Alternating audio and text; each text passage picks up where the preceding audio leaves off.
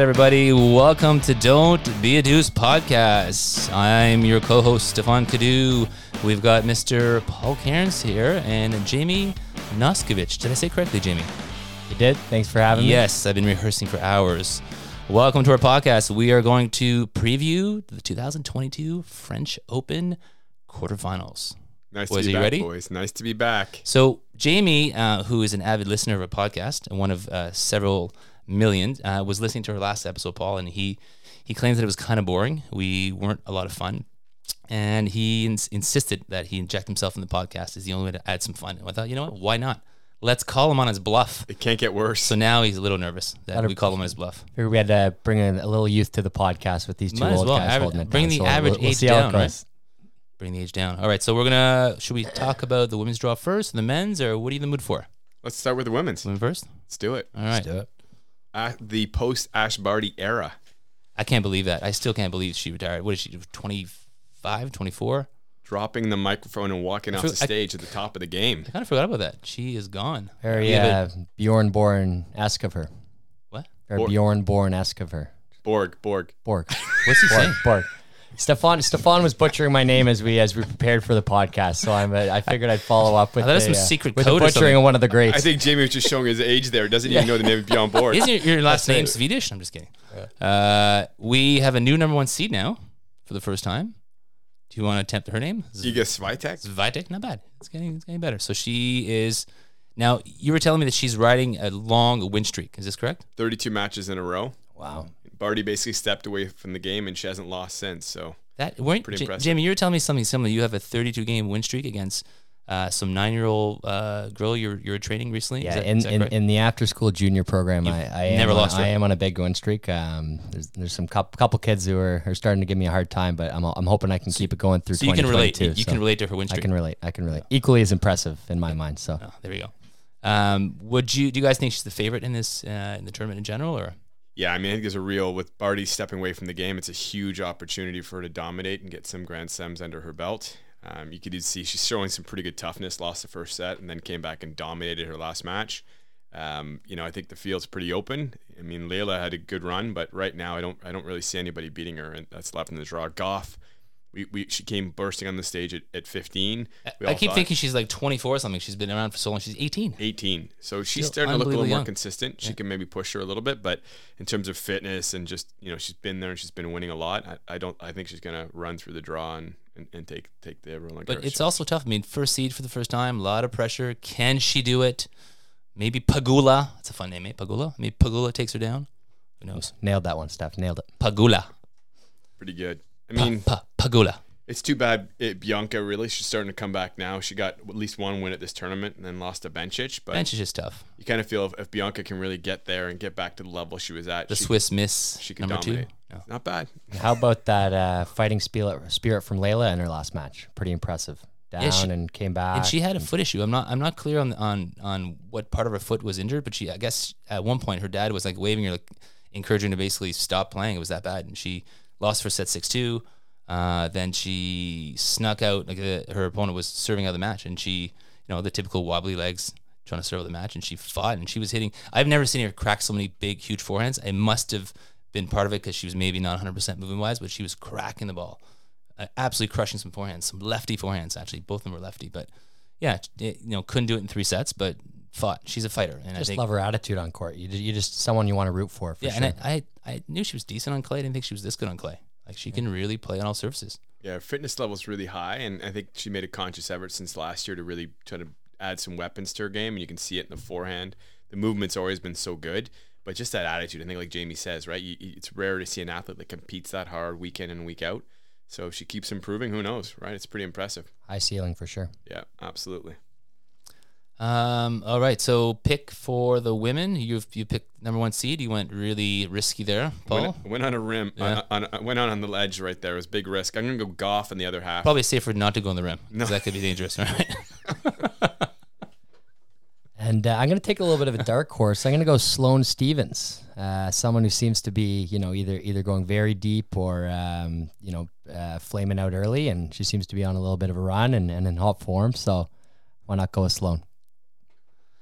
Jamie, I hate to crush your dreams. She already played Coco? She just lost. It's my first time on the podcast, so Ladies and gentlemen, just for the record, these boys have been on the court in the hot sun for a while. Yeah. I am the one who's fresh here.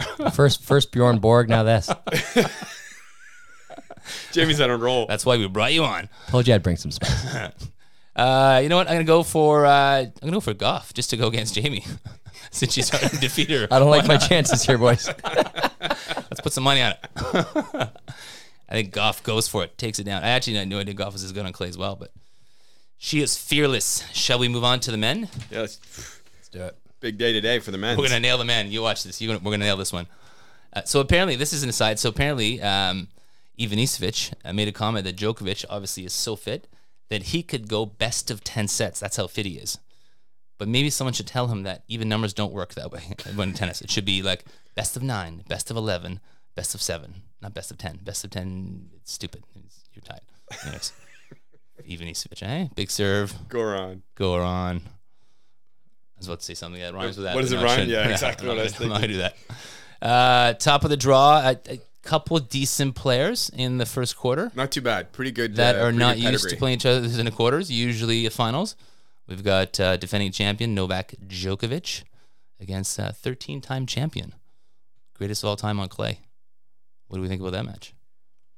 It's going to be a battle. I mean, obviously Rafa's playing at Roland Garros, so you never count him out. How many matches he lost all time? Is it 3. 3 matches all Maybe time, 3? so... Yeah. But other than Djokovic, I think he's only lost to Soderling, right? Yeah, What else? twice to Djokovic and once to Soderling. That's right. But, just came through a 5-setter. He spent a lot of energy. Getting a little older, so you gotta figure he's feeling it and a little bit fatigued. But I don't know, he didn't look too physically fatigued at the end of that match. To me, he looked pretty good physically. So Are you coming in picking pretty him good form. against Djokovic? Is that your call? Tough to bet against Djokovic right now. Has he lost a set yet this tournament? Or No, he's been just cruising. I don't think he has. Easy So peasy. it's I don't know. It's Lemon gonna be a battle. squeezy. I'm just hoping it goes 5 sets. To be honest, want More to see tennis, the better. Yeah, more tennis the better, and it'd be nice to see another epic battle between these two. Djokovic can do 10 sets. He can do 2 5-setters. That's right. Right? That's According to his right. coach. No problems. Who do you like, Paul? Yeah, I mean, it's interesting watching Nadal against Felix. It like typical Nadal fashion, he just found another gear at the end of the match and just found a way to just turn it up, and Felix couldn't follow him to that speed.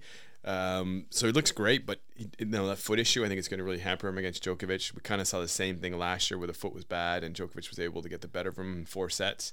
I'll take Joker in 4. I think Nadal might squeak out the second set, but I think as the match wears on, it's going to be pretty hard for Nadal to beat him. Nadal in his post-game interview after his match with Auger, I've never heard him speak like this. He was making comments about, never know with a foot injury, this might be my last French Open. Like, I've never heard him speak like that. And the way he was speaking, it was like, wow, he sounds like he's potentially close to retirement, which is not a good thing for the sport, and just scary. As a fighter, you just don't ever really hear him speak like that. So I think that match took a lot out of him, but I think he's just battling so much just to get through these matches, and he's so tough that he's finding a way. But man, And I think you really get that feeling watching the interviews, like just how much is at stake in this match, right? Yeah. With them being so tight in the majors race and both nearing the end of their careers. I think, anytime these two meet this deep in a major, it's going to be a huge match and just so much at stake. So yeah, it's and exciting. the Joker wants to catch him, right? He's got 20 Grand Slams, and Nadal's got 21. I mean, there's a lot of pride here. They want to be the greatest of all time.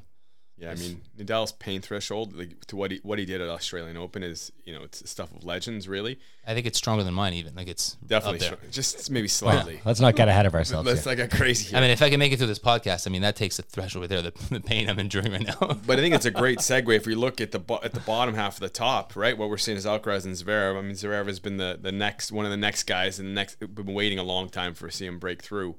But Alcaraz certainly has broken through already. So Jamie has been threatening to wear cutoff shirts like Zverev does on court. So we're not sure if it's gonna. What do you think? I think I could pull it off. Should we? I think for you're summer more camp? ripped than Maybe for Zverev. summer camp. Maybe. So let's get to that match. What do you think in there, Steph? I think it's gonna go 5 sets. Yeah, I think. I'm going for 5. Are you sitting on the rim there or on the fence? I neither. I'm sitting at my chair right now, unlike Jamie who's sitting on a block. Yeah, these guys.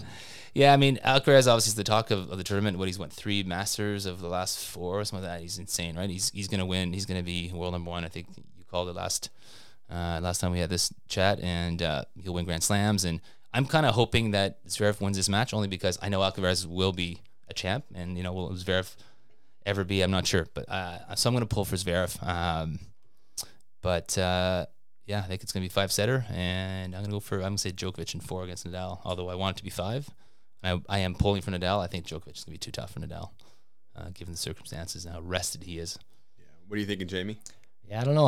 My heart wants to see Nadal go through, but I just think that Djokovic is going to be too tough. As you say, I think the foot could be an issue, so that's definitely a factor. So I'm definitely rooting for Nadal, but I think Djokovic is just going to be too tough. And I'd love to see Alcaraz go through. I mean, the dream matchup would obviously be Alcaraz versus Nadal. I'd just love to see that, but I'm going to call Djokovic versus Alcaraz in that half, and I think actually Djokovic gets by him in the semi as well. The top part of the draw is ridiculous.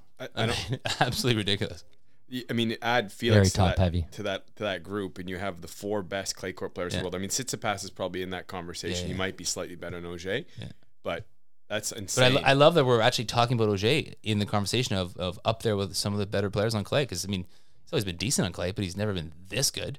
Well, now he's pushing the best. Yeah, he pushed Djokovic last time they played on clay, and he pushed Nadal to 5. So he's starting to show it. I mean, the promising thing with Auger is that the growth in his game. Right, his serve this year compared to last year. His serve is huge now. It's huge. It doesn't double fault cracking anymore. the forehand. Forehand, he used to have troubles like putting the ball away. Now He's hitting through the court. Yeah. The backhand's looking stronger. Doesn't look as much of a liability. The movement's there. Volleying too. I mean, he's really showing growth. If he can continue that, he's going to be able to compete. And he's with fast. I mean, there's a ton of drop shots in that match with Nadal. They're dropping nonstop. And I think you really see in the way these veterans are talking about him. There's a tremendous amount of respect for him on the tour. Nadal had a lot of great things to say about his work ethic and just the way he goes about his daily routines. So right? I think if he keeps at it that way, he didn't attack Nadal in ceiling. the post conference like some other Canadian did earlier this year.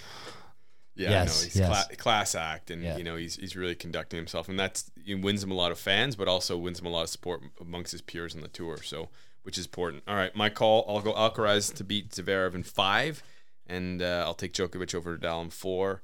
I'm actually going to go out on a limb. I'm going to take Alcaraz to take down Djokovic. I think Djokovic wants this a little too much. I think he's going to, if Alcaraz can push him, the python is going to squeeze a little too tight. And I'm going to go Alcaraz to come through. Let's go to the bottom half. The question I have in the bottom, is anybody in the bottom half of the draw capable of beating Alcaraz, Nadal, or Djokovic? I don't think so.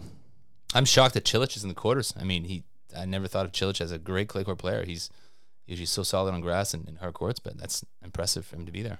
I mean, he played another hard court player in Medvedev. But even just leading up to that, he was fairly dominant. Solid. And that was a masterclass. He was an absolute beatdown of Medvedev. So I think the only way you see someone from this bottom half win is if these guys in the top just beat the absolute heck out of each other in these next 2 matches. Or injured. Exactly. And they come in a little fatigued. Which is a possibility, but I have a dark horse for us, though.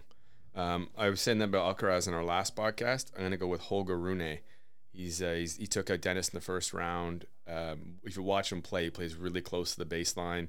And he's 19. He's 19. His compete level, like I've been watching training videos of him. His work ethic, it looks a lot like Nadal and Alcaraz. You love your training videos, eh? Just love watching training videos. What can I say? I'm a bit of a tennis nerd. But when you watch him, he has that it factor that you don't see in a lot of. I don't know if I've seen it so much in Tsitsipas. I haven't seen it in Zverev very much.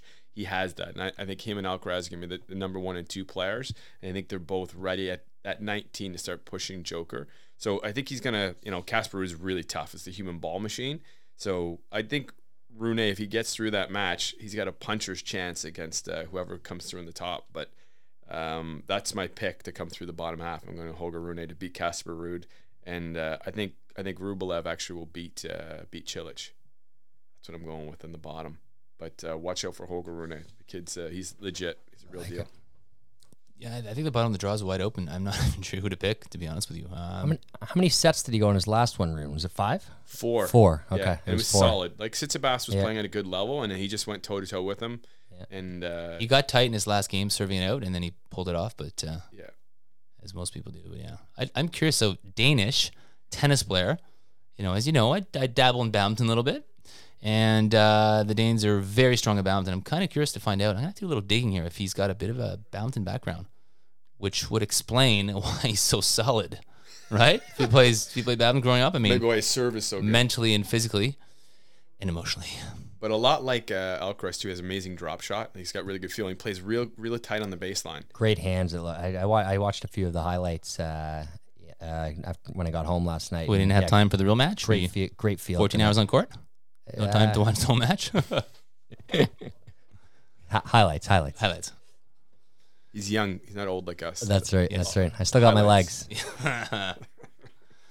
And then we didn't talk about Chapeau. Obviously not the dream tournament for him, losing first round, but losing to now someone who's looking really hot, to Rune. So at least if you go down to anyone. But I mean, never been a great clay court player, but do you think he's got to prove himself in the hard court season coming up? Well, that match wasn't even competitive, was it? It wasn't straights. I think 2, 3, and 1, something like that. So I don't know what to make of Chapeau. Bit of a reset now. It's time to reset. He's having a bit of a tough time right now. 3-1 and 6 was the score. 3-1 and 6. Okay. And against the 19-year-old, and you're supposed to be the one up and coming. And again, it kind of comes back to, you look at that Nadal match where he's blaming Nadal for losing. Look at that match in Italy, I think it was, where he's yelling at the crowd. He just looks like he's blaming everyone else. And I think at the end of the day, changing his coach every couple of weeks, and it's not. He's got to look inside and find the answers. His serve hasn't improved. Again, compare him to Felix.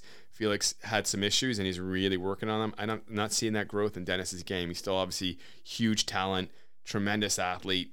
He's got big weapons, maybe even bigger weapons than Felix, but we're just not seeing that change and that growth you can see. Emotional maturity seems that we all to be one of those guys. If his timing's on, he's feeling it. He can kind of beat everyone in the world. But I just don't know if the consistency of it's hard to do that Felix over has the course is ever going to be there. It's hard to do that over the course of 2 weeks, right? You get hot for 1 week, better shot, but 2 to 3 sets. Okay, well, there's going to be some entertaining matches today. I think there's already some underway, which Jamie found out the hard way. In terms of results, but some fantastic quarterfinal matches today. Hopefully you guys look forward to it, and we'll see what ends up happening. Okay, gentlemen, this wraps up our French Open quarterfinal preview of our podcast, Don't Be a Deuce. Paul, Jamie, gentlemen, it's been an absolute pleasure. Thanks a lot, guys. Slice, thanks for having me on. Enjoy the tennis. We'll see you next time.